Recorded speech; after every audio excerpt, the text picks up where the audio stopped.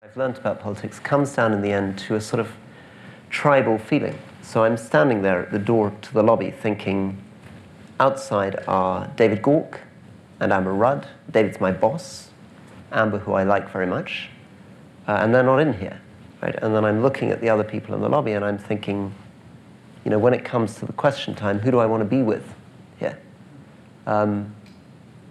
So, yeah. All right, well, I guess that's politics, but it's not a very pleasant profession on a night like this. So, yeah. let's circle back. We might end up back where we started, but I want to make this conversation a little bit broader and sort of not too detailed on tonight. I mean, I suppose the first question is, by what particular misfortune did you end up being the chief spokesperson for the Prime Minister's deal? Well, I suppose from the misfortune begins with this. The misfortune begins with my belief that trying to stay in the European Union would be much, much more difficult and damaging if you follow through 3-4 steps what it would feel like for Britain to try to remain in the European Union, given all that happened with the referendum. And therefore, I felt that Brexit was, in the end, inevitable, and that the best way of dealing with it was through a deal. And this also comes down to my admiration, in a way, for the civil servants who negotiated the deal, and my belief that actually Europe was quite generous, that it wasn't a deal where Europe was setting out to punish Britain. There wasn't some sort of evil plot. And the withdrawal agreement seemed to me, from the moment it arrived, to be absolutely right. I mean, it struck me at the time that there might be an extreme of hard Brexiteers who would want no deal, and there might be an extreme of people who voted Remain who couldn't contemplate any kind of Brexit. But if you wanted a Brexit deal, this was about as good as you were going to get. So I went out on the first morning defending this deal, and then discovered there was nobody else really following me. So,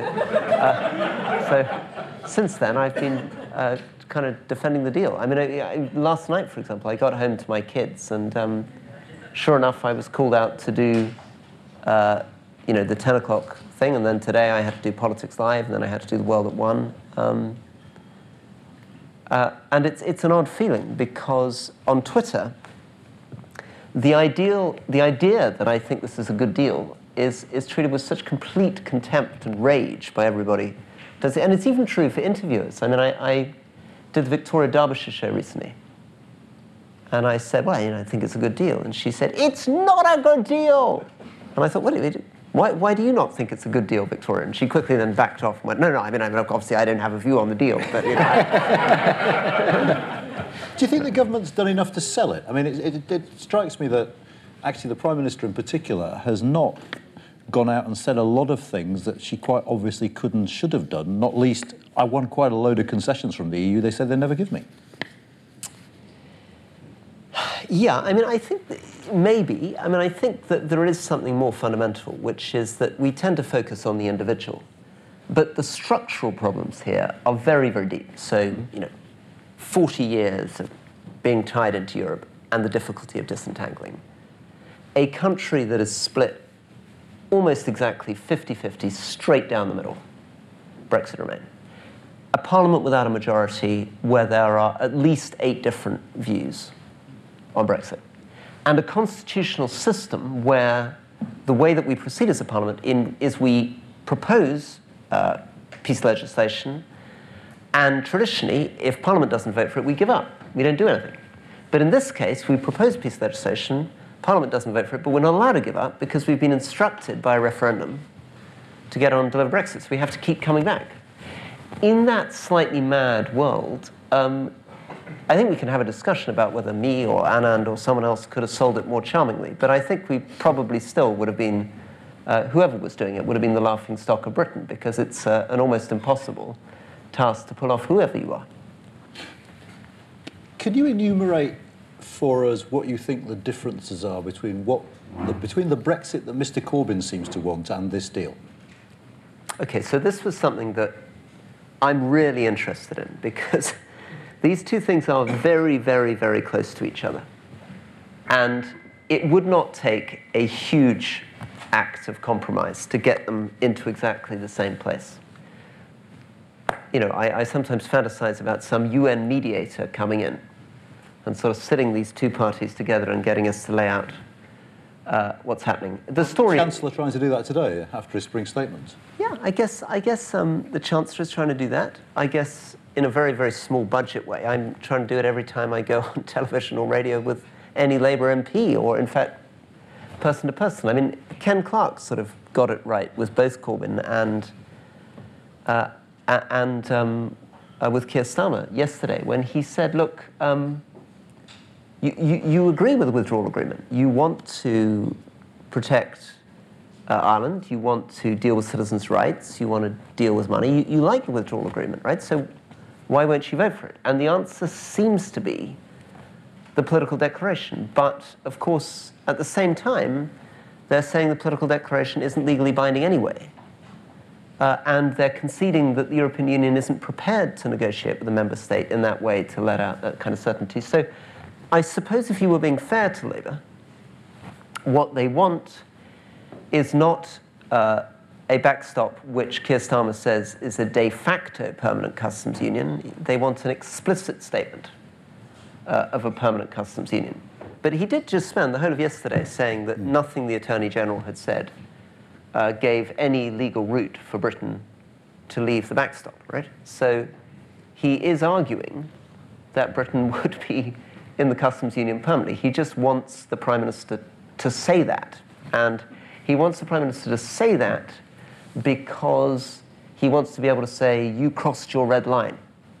So it's really, I feel, that they, if they genuinely are interested in compromise at all, which I don't know, because more cynical people might say that even if you move towards them, it's not really in Jeremy Corbyn's interest to reach an agreement with the Conservative Party anyway. He wants a general election. So another objection might well emerge, which is what I feel with the ERG, that in a sense, the Brady Amendment was very misleading because it suggested that if you changed the backstop, they'd all vote for it. My guess is that everybody here is not prepared to budge an inch. They're rewarded by their constituents for intransigence. So the problem for somebody like me, or even the Chancellor today, is that we might think that we're sort of trading and we're getting little changes and can bring people on board. But I suspect they're just going to pull further away as soon as you try to come to meet them.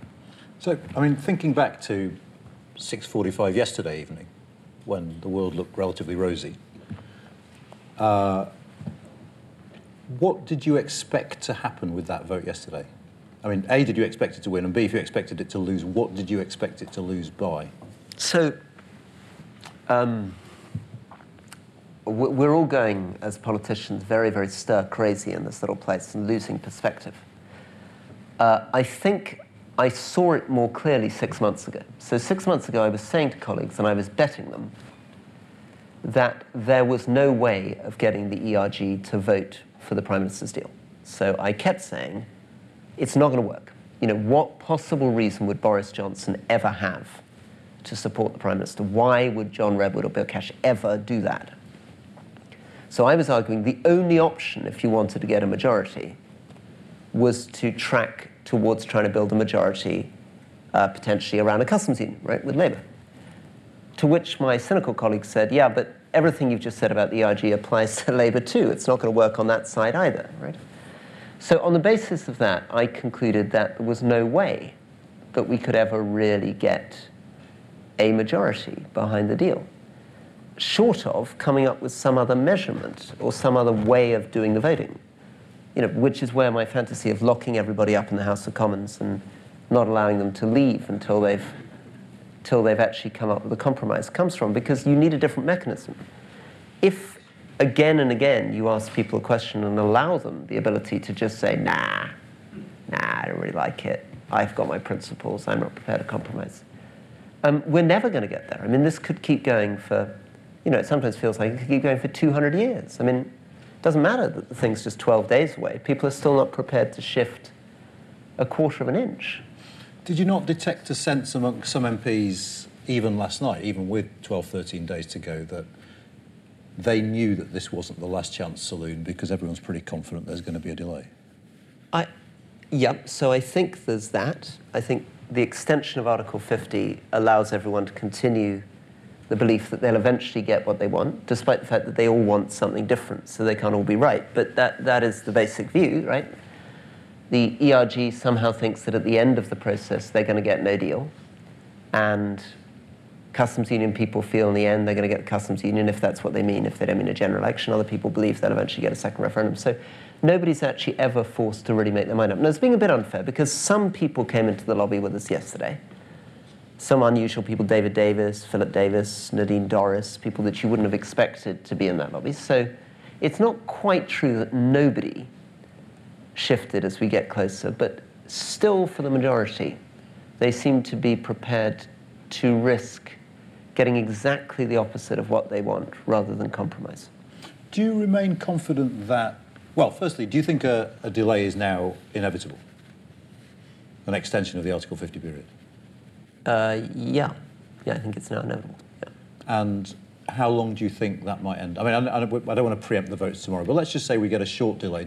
Are you confident that some version of this deal might yet stand a chance of getting through the Commons?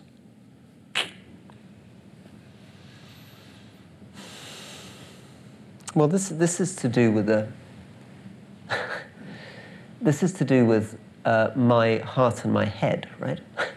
So, I mean, logically speaking, it feels inevitable that eventually some version of this deal has to get through the House of Commons, because logically, if we're going to do Brexit in a responsible way, we've got to do some version of this deal.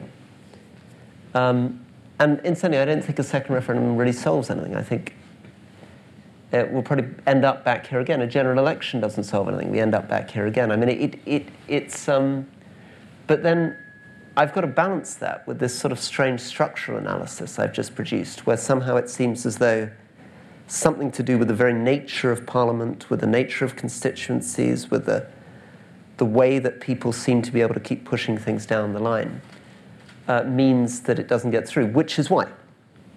Right? In brief moments of clarity, I begin to think the answer has to be procedural, right? I mean, if the answer is some version of the Brexit deal is logical and inevitable, but that the problem is something to do with the way that voting is organized or sequenced, that you can never take anything off the table, then the answer has to be for some brilliant person to design a mechanism of putting people in the room and saying, okay, we're going to keep taking options off the table through some system until we end up. So this is sort of a version of the indicative votes? Well, but it would have to be more than indicative. I mean, I think indicative would just tell you there's no majority for anything again, right? So we have that sort of indicative votes. It would have to be something more like a single transferable vote, or dropping the least popular option each time until eventually you ended up. Do you think under those circumstances this deal might still end up coming out on top? Yeah, I think if you did that, the maths are with the deal, because we know that there were yesterday approximately 70 people in favour of a no deal. There are 100, 120 in favour of a second referendum, which means that the others theoretically are in favour of some kind of Brexit deal, and of those, the majority are in favour of this deal. So you did it that way, you end up at this deal. But there is no precedent in British parliamentary history for Parliament voting in anything other than a binary yes or no way. Yeah. Just to go back to something you said, can you just explain why you don't think a referendum would solve anything? Yeah, so why do I think a referendum wouldn't solve anything? I think the first thing is the legitimacy of the result. So clearly if it was another vote for Brexit, it wouldn't solve anything, right? But let's imagine that it was a vote for referendum. Let's imagine it's, and here I'm stealing Anand's argument here, right? But if the numbers were even slightly greater in favour of remaining in the Brexit, so let's imagine 53-47 or 54-46, but the turnout was different, or you changed the nature of the electorate, you know, if you'd done what is being suggested by people who want 16-year-olds to vote or European citizens to vote, then you've got, right, okay, a narrow victory in the other direction, but suddenly the whole rules of the game have been changed. And at that point, the movement for the third referendum starts immediately, and you rejoin the European Union. But you're rejoining the European Union like somebody who's just announced you're getting divorced, spent 2 years rubbishing your partner, and then you're turning up back in the house again being like, you know what, it turned out to be a little bit more expensive than I thought, and can I move back into the bed? And then, day 2, you're like, okay, I've got really strong views about what we have for dinner, so I want it on the record. We're never, ever having sweet potato again, right? Now, what do I mean by that? What I mean is that you're sitting down with Germany and France, and you're saying, as you know, in Britain, we're really ambivalent about the European project. So, been away for a couple of years, but come back and noticed you're doing this stuff about the European army. No, don't really like that stuff. And all this ever closer stuff, there's talk from Macron, forget it. And, you've got views on Turkey, but we've got pretty strong views on Turkey, and we're going to start blocking what you're doing on Russia. And at some point, the French and Germans turn around and say, enough already, right? You just try to leave. You've been rubbishing our project. You've been ambivalent about it for 40 years, and now you're... So what kind of soft power have you got left? What I mean is that most things that happen in Europe are not happening through a British veto. They're happening through some form of majority, right? So when I was a minister at the Council of Ministers negotiating on nitrogen dioxide targets on motor cars, I'm trying to build a coalition of other countries. I'm not doing it by saying Britain. That coalition becomes very, very difficult, particularly when they can see on the streets of Britain the third referendum movement already starting, and they're thinking, okay, you're back now, but how long are you going to stay? So I don't think the answer can be to rejoin the European Union now. The answer might be in 20, 30 years, if Macron pulls off inner circles and outer circles to re-engage and think about how Britain could re-engage with an outer circle. But at the moment, rejoining the European Union, I think, would be much more difficult than people have realized. I mean, given what you've just said, are you surprised that the member states still seem quite keen on us staying?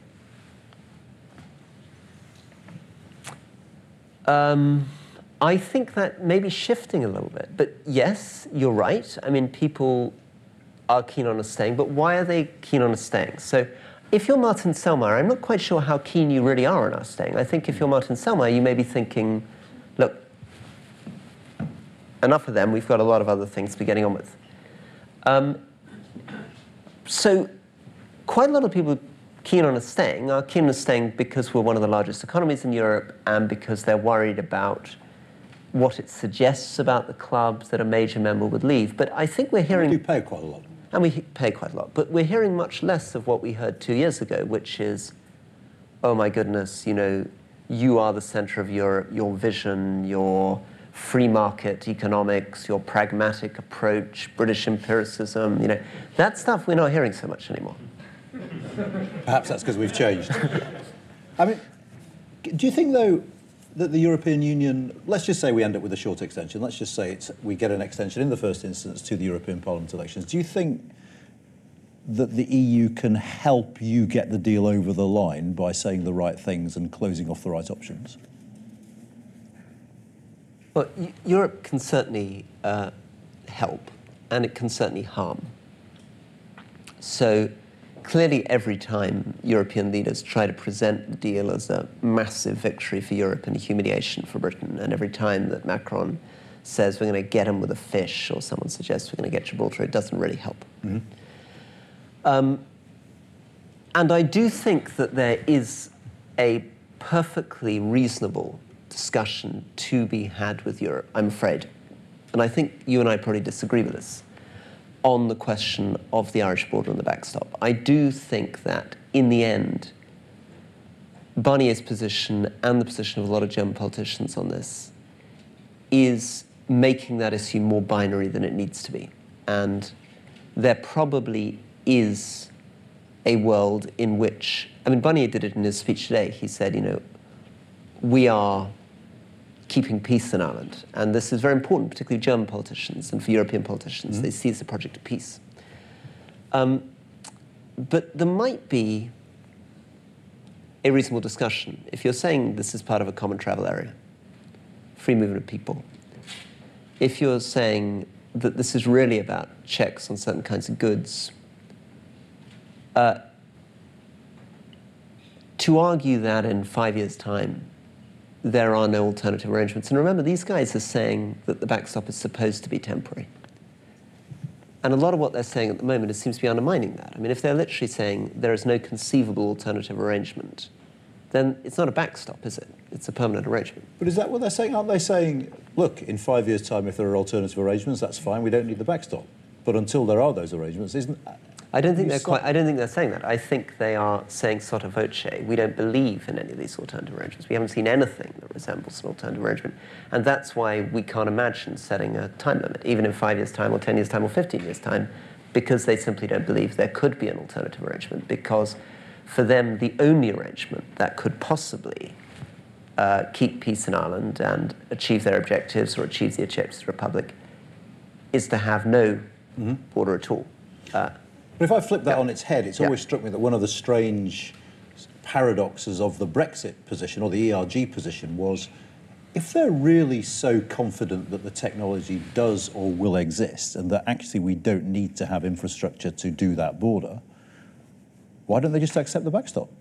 Yeah, so I agree with you on that, and I agree that there's a more powerful argument, actually, which I'm surprised hasn't been made. Right? And I'm not going to make it as a government minister, but hypothetically, right? You do in a different voice. In a different voice, in a comical different voice. If you were an ERGer, I would be tempted to say, look, and Geoffrey Cox seemed to be hinting at this, and Steve Barclay almost seemed to be hinting at this yesterday. If you have produced your alternative arrangements of technology, you've spent 5 years making good faith efforts on these alternative arrangements, communicating them to Europe, communicating to Britain, preparing. You go to the independent arbiter, because for some reason Europe won't accept your alternative arrangements, and the independent arbiter also, for some reason, totally rejects everything that you've been doing. At that stage, the political calculus has changed. I mean, at that stage, you might be tempted to say, okay, in the end, we've made a really good effort for 5 years with all this stuff. We've got decent stuff in place. If you really, in the end, won't let us have an independent trade policy, I'm afraid we're leaving. Right? Now, the problem with that is that you're breaking international law.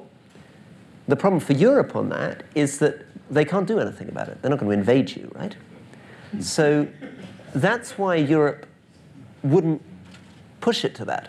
And that scenario, by the time you've got up to the opposite, it's inevitable that you would be able to leave the backstop, because nobody's going to push you over the edge in that way, because they know that they have no recourse. Am I detecting sort of implicit in what you said that you think those 3 documents the Prime Minister brought back on Monday didn't really change much of substance? I believe the 3 documents clarified why people shouldn't be frightened of the backstop.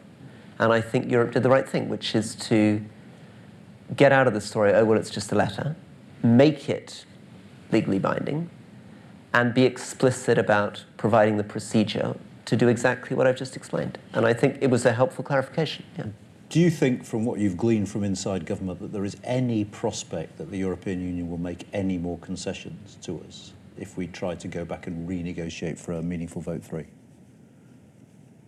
I believe the only way, and it's going to be a very, very, very small chance, but the only way of getting the small chance of Europe shifting in any way at all this time would be to have an explicit majority in the House of Commons, written in blood, name by name by name by name, of what we would vote for.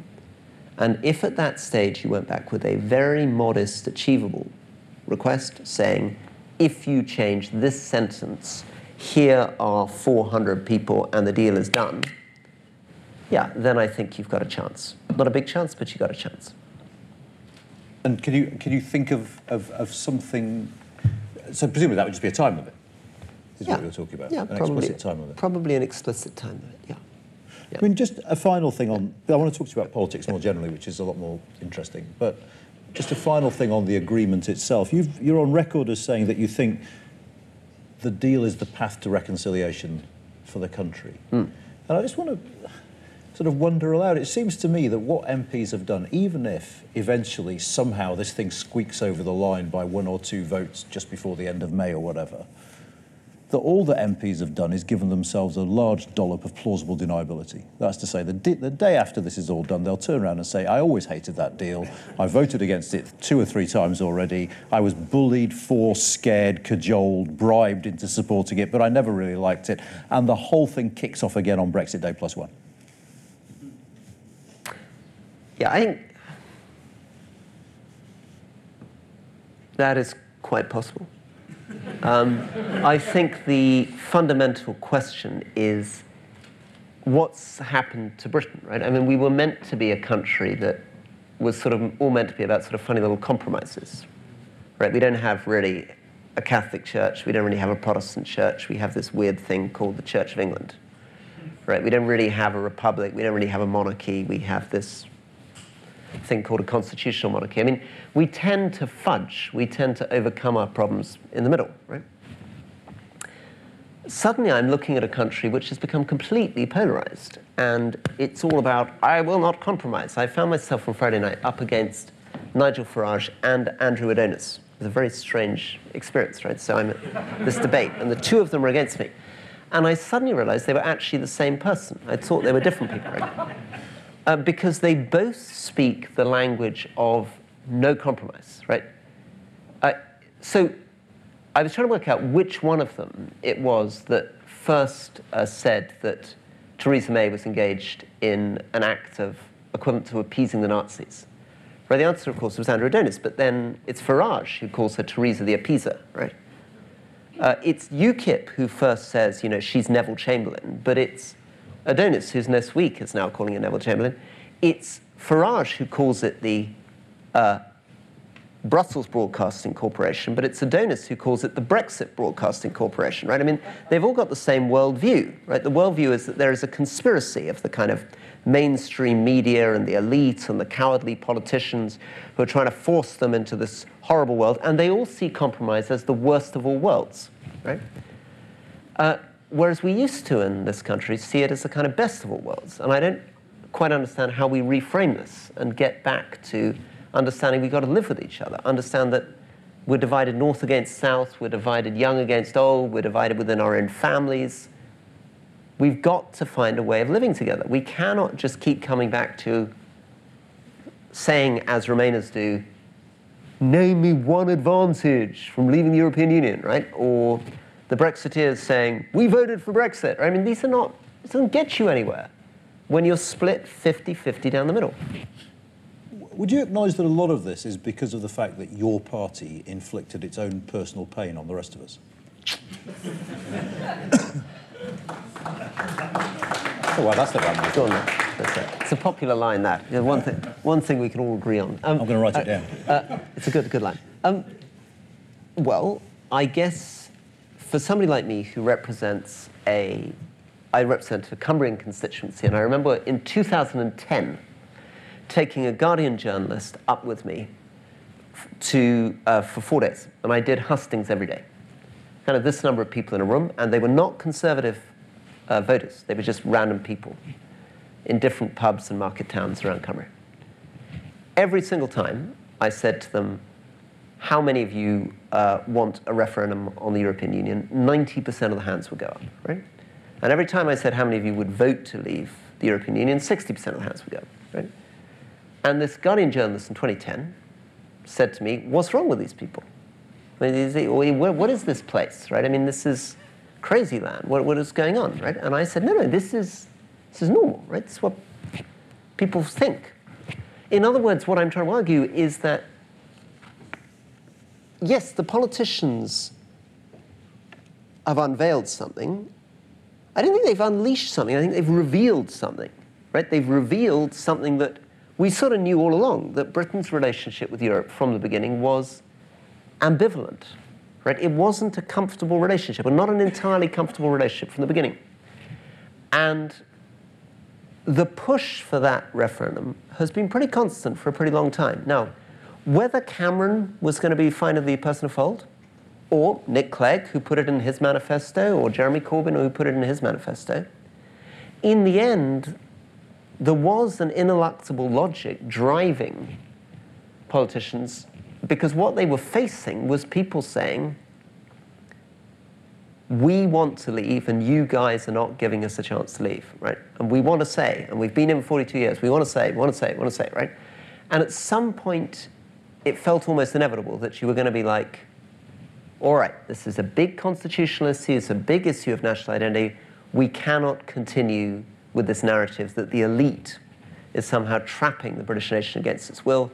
And of course, and this is the added problem, most of us thought that people would vote for Remain. So the miscalculation there from all the party leaders, I'm sure this was true of Nick Clegg, I'm sure it was certainly true of those people in the Labour Party who put it in their manifesto, it's definitely true of David Cameron, is they thought we're going to call their bluff, right? We've heard this for 40 years and now we're going to show them that these people who want to vote for Brexit, David Cameron thinks, is a minority.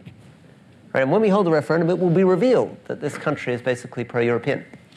Yeah. I'm going to pull you up on this a little bit. I think you might be being a little bit disingenuous because, I mean, you could say to me, do you want to learn Mandarin Chinese? That's my thing. That's and I'd say yeah. yes. Yeah. Right. Could I be bothered to go to the lessons and do all the work? Absolutely not. And I mean, in the sense, yes, maybe people wanted a referendum, but it was never, I mean, what the polling shows quite clearly, it was never in their top 10 lists of concerns up until we actually had the referendum. That's to say, yeah, they'd have taken a referendum, but it wasn't the thing that was most preying on their minds. It wasn't their political priority in any way, shape or form until we had the referendum, and now it's all they can think about. So, okay, so there could be different hypotheses then on why David Cameron brought that forward, or why Nick Clegg put it in his manifesto. Why do you think the Lib Dems put it in their manifesto?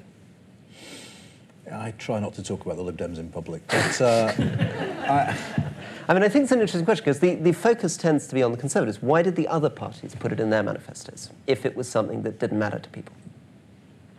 Yeah, that's fair enough. I mean, it was populist in the sense that promising referenda is something that sounds good. I mean, I remember when Blair was talking about putting the Lisbon Treaty to a referendum, it was something that was very, very hard to argue against because you're immediately accused of being elitist, you don't trust the people and that kind of thing. It's cheap politics, but that's not to say that there's an overwhelming groundswell of opinion among the public that this is something we absolutely must have. Yeah, we'd take it.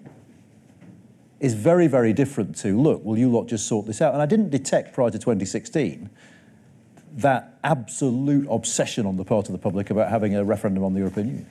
So I think there may be a number of different things going on. I mean, one of them is the ways in which politicians from all parties boxed themselves in over the Lisbon and the Maastricht votes, where there were demands for referendums on those, and people boxed themselves in and said, okay, you don't get a referendum on that, but any future changes, you'll get a referendum. So as soon as that language began, you were beginning to produce that.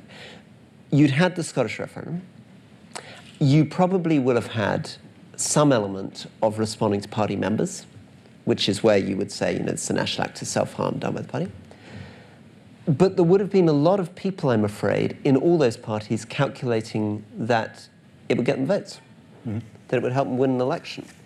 And so to say that the three major parties in the United Kingdom, on the basis of their polling and research, had calculated that this was a popular policy that might even give them a marginal advantage, is just telling you a kind of fundamental fact about democracy, I mean, which is that it isn't always doesn't need to be top out of the 10 of the things that you offer for you to put it in your manifesto. I mean, at that same period, a law and order might have been number 7, right? And the NHS might have been number 1, but you might still have been sticking law and order right up there in your manifesto to get those votes. Now, the question then is this. Right? Is this thing that you are proposing so fundamentally evil that you must never do it, right? And that's the fundamental question. So if you are a very, very strong Remainer, the mere idea of leaving the European Union is so awful that to offer a referendum on it, to even produce the possibility of leaving the European Union, would be like offering a referendum on an immoral issue, right? For example, most of us in this room would not want to offer a referendum on capital punishment, right? Regardless of how people voted, we wouldn't want to do it because we might feel morally so strongly that even if the majority of the population voted for capital punishment, we still couldn't morally accept it. We'd think a government was wrong to do that. Was a Brexit referendum of that nature In other words, is it something that it was legitimate for a party to say, well, there's quite a lot of demand for this, we think it'll get us some votes, quite a lot of people want it, so we're off on a referendum?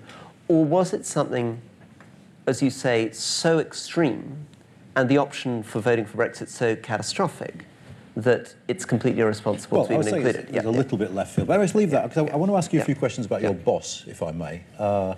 I suppose the first question is, what's the difference between working for Theresa May and working for David Cameron? What are the major differences in terms of how that works? I think the first thing is that as a junior minister, you see very little of these people.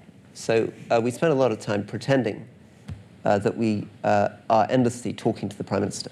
The answer is, unless you're in the cabinet, you don't see very much of either David Cameron or Theresa May. I think David Cameron exchanged about 4 words with me in my whole 7 years in Parliament with him. Were they nice words? Yeah, I think he kind of knew who I was. I mean, it's trying to get to the bottom of that. I think. Oh, that's right. I remember what happened to David Cameron. I went to see him, and he offered me a job as a minister in DEFRA, which is pretty surprising because I was then chair of the Defence Committee, and I'd spent 20 years of my life doing foreign affairs stuff. But the first job he offered me was to be the environment minister in DEFRA. And I thought, okay, maybe he realises I'm very interested in the environment. I said I'm very honoured, and I went back to my wife, and then he came up to me about a week later, and he said, "Are you enjoying doing farming?" Right? But he hadn't given me farming. He'd given me the environment. He'd given the other guy farming. Right? So I realised that he didn't have a very clear view on who exactly I was. Theresa May, again, is not somebody I know. She's not a boss in the way that anyone in this room would have a boss. I mean, she gave me this job in the way that David Cameron gave me a job, and I see her in the lobbies of the House of Commons. But I do have an admiration for her because I think, well, firstly, because I really agree with her violently about this withdrawal agreement. I mean, that's the fundamental. My fundamental relationship with her is that, like her, I think this is the right thing to do. And the fact that somehow she is continuing... Even agreeing violently now. That's what's happened to Britain. That's it, exactly. Even agreement is now violent. Whereas I think I disagreed with David Cameron on quite a lot of things. Yeah. So, hand on heart, did you think when it was called that the 2017 election was a good idea? It's very interesting, right? So I sat with George Osborne just before the 2017 election, right? And in the end of the last year, he'd said to me, never hold another election. Be absolutely idiotic to hold another election. The one thing you know about elections, they're very risky, it all go wrong. And then about 2 months before the election, so about 2 weeks before she announced, he said to me, as far as I remember, you may contradict me on this, I don't understand why she's not holding an election. Completely idiotic. Look how far ahead we are at the polls. This is the obvious time to punch him and take it forward. And I promise you, when she came back from Wales and announced this election, which all of us now, of course, deeply regret and went terribly wrong, right? Everybody in the House of Commons and the Conservative Party was walking around going, my goodness, this is a move of genius. I see it now. This is political courage. This is really, right? I mean, we're all now, with the benefit of hindsight, I really think that was a dumb idea. But I didn't meet anyone 6 weeks before who seemed to say that. Well, if it makes you feel any better, when the vote took place in the House of Commons, when the division bell went, I was in a room with 5 or 6 Labour MPs. Yeah. And when the bell went, one of them turned to me and said, we've got to go. Turkey's voting for Christmas. So the view was shared on the other side of the House as well, that this was quite a bright thing. Yeah. I understand you might not want to answer this, but if we were to have a sweepstake on how long the Prime Minister is going to be Prime Minister for, what would you put your money on? Yeah, I don't want to answer that question. That's fair enough. All right. I love the charming way. He's like, I understand why you don't want to mess with it. I'm not going to insist. One of the things I really... So I got you here. One of the things I'm obsessed with is this question of what people think when they say politicians are dishonest, right? So the basic shtick seems to be... We think they lie. Yeah, exactly. Yeah. So the basic shtick is politicians are liars. They never answer a question straight, right? But what people don't understand or don't think through is the kind of questions that we get asked to answer in public, right? So if I'm put on, people expect me to sort of talk, with this camera going, right? As though I'm sort of having a dinner party with a couple of friends. So, Anand's like, so, go on, tell us, what do you really think of, name some incredibly unpopular cabinet colleague, right? Right. And then when I say rather sort of po-facedly, well, I've got a lot of respect for my colleague, everyone's like, politicians, liars, rubbish, boo, right? But if you think about your own lives, right, if you were managing a company or you were a teacher in a school and you were asked to comment on another teacher on public television, even if you thought they were a pretty dodgy and horrific fellow, right, you'd have to say, no, I respect my colleagues. You remember Gerald Ratner, don't you? I don't remember what happened. The guy who owned the jewellers, famously said that we sell crap. Yeah. No, that's right. Exactly. That's not good. Yeah. So, all right, let me ask you another question then. Yeah. Why are you a Conservative now? Why am I Conservative? For the moment. Why am I Conservative? Because although I have a lot of views in common with the Labour Party, right? So if I think about someone like Tristram Hunt, who's a friend of mine, right? We have similar views. Pick one who's left. Yeah, pick one who's left, right? Right. Okay. We have similar views on Europe. We probably have similar views on how you balance the state against the private sector. I have an enormous, I was a civil servant, so I have, unlike some of my colleagues who are very skeptical about the civil service and government, I have a lot of affection for government civil service. I want to invest more in the government civil service. But I guess I'm a Conservative because I have eccentric views, which are not shared by my Labour colleagues. And some of those are sort of views which aren't really completely rational. They're emotional, right? So I am romantic about the monarchy, about the British Army, about small upland farmers in Cumbria.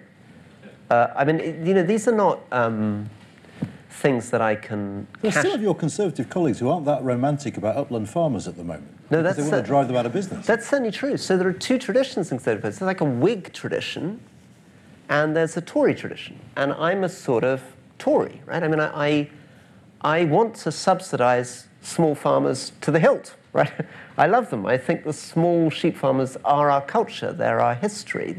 We would miss them terribly if they went from the Lake District. I support the French Common Agricultural Policy because it subsidises small farmers. So you're saying you're a Conservative because you're pro-Common Agricultural Policy? That's a very... But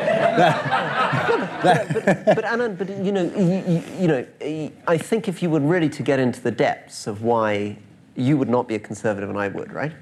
I guess I'm probably more starry-eyed about the monarchy, about the Brigade of Guards, about weird bits of 19th century history. I'm more, I'm kind of romantic. I love all that stuff. And my Labour colleagues, who I agree with on most sort of logical, rational public policy issues, none of that really resonates with them. They don't really enjoy it. They don't really, yeah. Let me put it in specific terms. Who are you ideologically closer to? Mm-hmm. Tristram Hunt or Jacob Rees-Mogg? So I'm not close to Jacob. I think Jacob is... Jacob and I we did an entire debate in the House of Commons where I supported the European Court of Human Rights European Convention of Human Rights against him for a 90-minute debate, just the two of us. So I believe in human rights. He doesn't. Is the bottom line. Yeah, I can save you 90 minutes of watching it, right? Okay. If we figure out how to clip videos, we'll do that. Yeah. But I believe deeply in history. I believe deeply in tradition. I believe deeply in the countryside. I believe deeply in rural area. And yes, there are Labour colleagues who sort of think those things, but not in the same way, right? They're related. What I feel when I'm walking at the Remembrance Day parade in Penrith, behind all these soldiers, connects me with my father. My father was born in 1922, and I spent my childhood standing with him, remembering his brother who died in the war, and he'd fought in the D-Day beaches. And so I'm now sounding like Mark Francois. This is all going terribly wrong. But there's an element here where, in order to explain why I'm a conservative... You're suggesting that Jeremy Corbyn wouldn't feel exactly the same way? Exactly. Yeah, you got it. He wouldn't feel exactly the same way, yeah. But, I mean, hypothetically speaking, are there members of your parliamentary party who, if they became leader of your party, you might have to consider your allegiance to it? Yes. OK. Do you think having Conservative Party members ultimately in charge of choosing Conservative leaders is a good idea? I don't know how else you do it, to be honest. I mean, I think there's a problem, which is that the Conservative Party is now small compared to where it was historically, and that gives a lot of power to a few people. But I don't think a party can operate except by giving votes to its members. I don't understand how you would have a modern political party that didn't do that. Do you think, I'm conscious that you have plans afterwards and we're running out of time, but... Also, your questions are getting too good. If I sit here too long, I lose my job. This is the interesting bit. This is interesting. You should have drunk your wine by now. Exactly. That was the point. I'm nervous too. Are you concerned that there are people who think the Conservative Party is institutionally racist? And do you see why they might think that?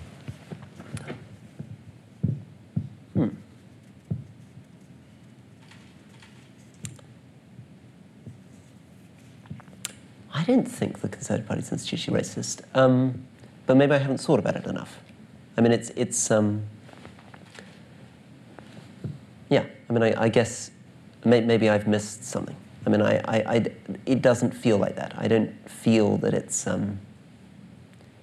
But then, you can make the obvious counterpoint, which is that I guess if I was a Corbyn loyalist, I might say the same about the Labour Party for a similar sort of criticism on a certain thing. I mean, Are you worried about the impact that the Brexit process is having on attitudes towards politicians amongst the public? Because, I mean, there's been a slew of polls over the last few months that shows that whilst the British people are profoundly divided over all sorts of things, the one thing they agree on is that politicians are letting them down. Are you concerned about that? And do you think that could be a real problem? It is a big problem, because in the end, if politicians matter at all, and that's up for debate, right? I mean, they may not matter as much as certainly the politicians think, but they may not even matter as much as the public think, right?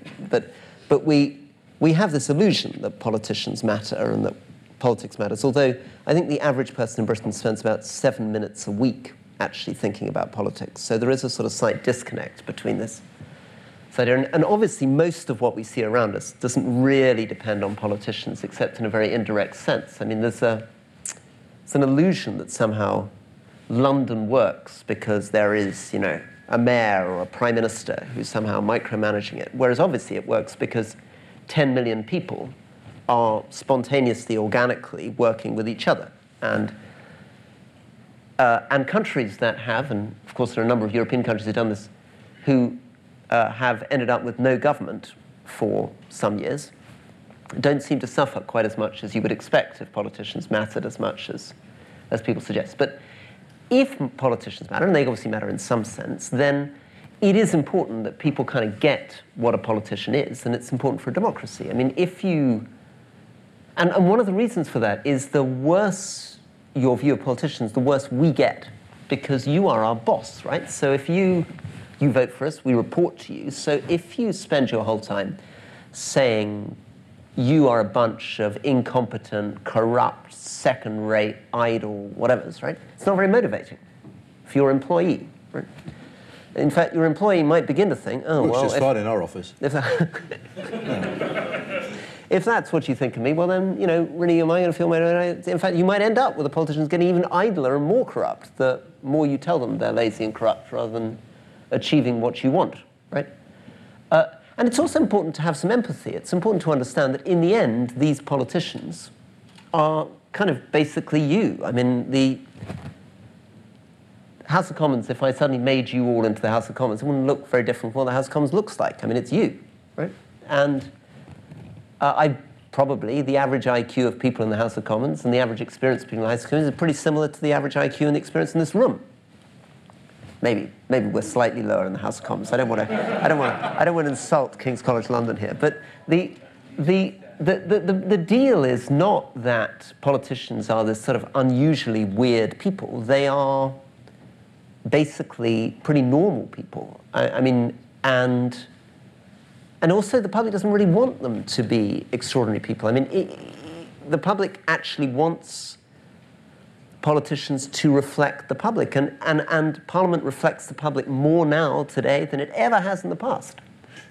I mean, in the 19th century, Parliament really prided itself on being very different to the public, more educated, wealthier, more travelled, bigger conception of the world. Now the idea is that politicians are supposed to be you, and to a pretty large extent, if Parliament is not representative of the country as a whole, my goodness, it's representative of the kind of people I'm looking at in this room. It doesn't look very different from what I look at when I look across the chamber of the House of Commons. God help us. All right, I'm conscious we're running out of time. There's one thing I really want. I mean, you first came to my attention sort of consciously back in 2007 because you wrote a piece in the New York Times, and I don't expect you to remember, but you said in that piece that Churchill has been replaced by Bertie Wooster as the result of the Blairification of politics. And actually, at the time, I remember thinking, what does he mean? So now I can ask you, what did you mean? Well, I guess I feel that there is a deep lack of seriousness in British politics. That conviction is the wrong word, right? It's a lack of seriousness. It's that I felt as soon as I saw us debate Afghanistan that we were not a serious country, right? The people debating it were not asking serious questions. That there is a lot of pantomime on every side. It's not only Conservatives, Labour too, right? When I was the Africa Minister, I was at the dispatch box, and people would pop up. What is the minister going to do to stop the terrible civil war in Burundi? Sit down. What is the minister going to do to deal with the human rights abuses in Western Cameroon? Sit down. What is the minister going to do to deal with the situation in Togo, right? And somebody needs to say to them, we do not have an embassy in Burundi. We do not have an embassy in Togo. We're not going to do anything about any of these issues. And what fantasy world do you live in, right, to think that we're going to be able to do anything about these issues, right?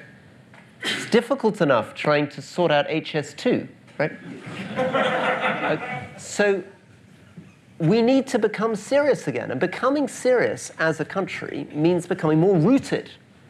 It means getting away from these very abstract concepts. Our entire politics now is taken over by sort of talking sonorously about equality or sustainability, right? But we got to get down to individuals, places, people, problems, solve them. I mean, completely enraging that we seem to have lost our practical edge. And the key thing in politics has to be to focus on, I mean, I felt this look, I'll finish on this. I mean, when I took over as the prisons minister, all I got was policy with a capital P, right? Everybody turning up and saying, we need to re-envisage, what is the purpose of a prison? What is a prison for? Or, at the same time, all the windows are broken. There are huge piles of garbage. The drugs are coming over the walls. Violence is spiking. I mean, what do you really need to do? Well, in the short term, you need to start searching people at the gates. You need to be cleaning up the rubbish. You need to be painting the walls. You need to be fixing the windows. And nobody wants to have that discussion. It's a kind of a very, very elevated, abstract kind of thing. Got to become more operational. We've got to become more serious. We're having you back to talk about policy, but as a final question before our quick fire round, you'll be delighted to know that Betfair puts you on the same odds to be the next Prime Minister as Penny Mordaunt, and better odds, as in shorter odds, than Matt Hancock. You should be pleased about that. Do you reckon it's worth a bet at 50 to 1? At 50 to 1, huh? No, I wouldn't take it at 50 to 1, no. You'll lose your money at 50 to 1. We'll take those words and twist them. Right. And finally, beer or Burgundy? Ooh, Burgundy. Oh dear. Beatles or the Stones? Stones. Okay. Cheddar or Camembert? Ooh, cheddar. Oasis or Blur? Neither. Neither. See, you are quite similar to Jacob Rees-Mogg. Beef bourguignon or steak and ale pie? Or steak and ale pie. UK in a changing Europe or any other think tank you can think of? UK in a changing Europe. That's a very good answer. And for that final answer, I have to say thank you so much for coming tonight, because you've had other things on, but you got a special. Oh, Beer and Brexit. What a beautiful mug. Thank Rory, you. thank you so very much indeed. Thank you, Anand. Thank you. Thank you.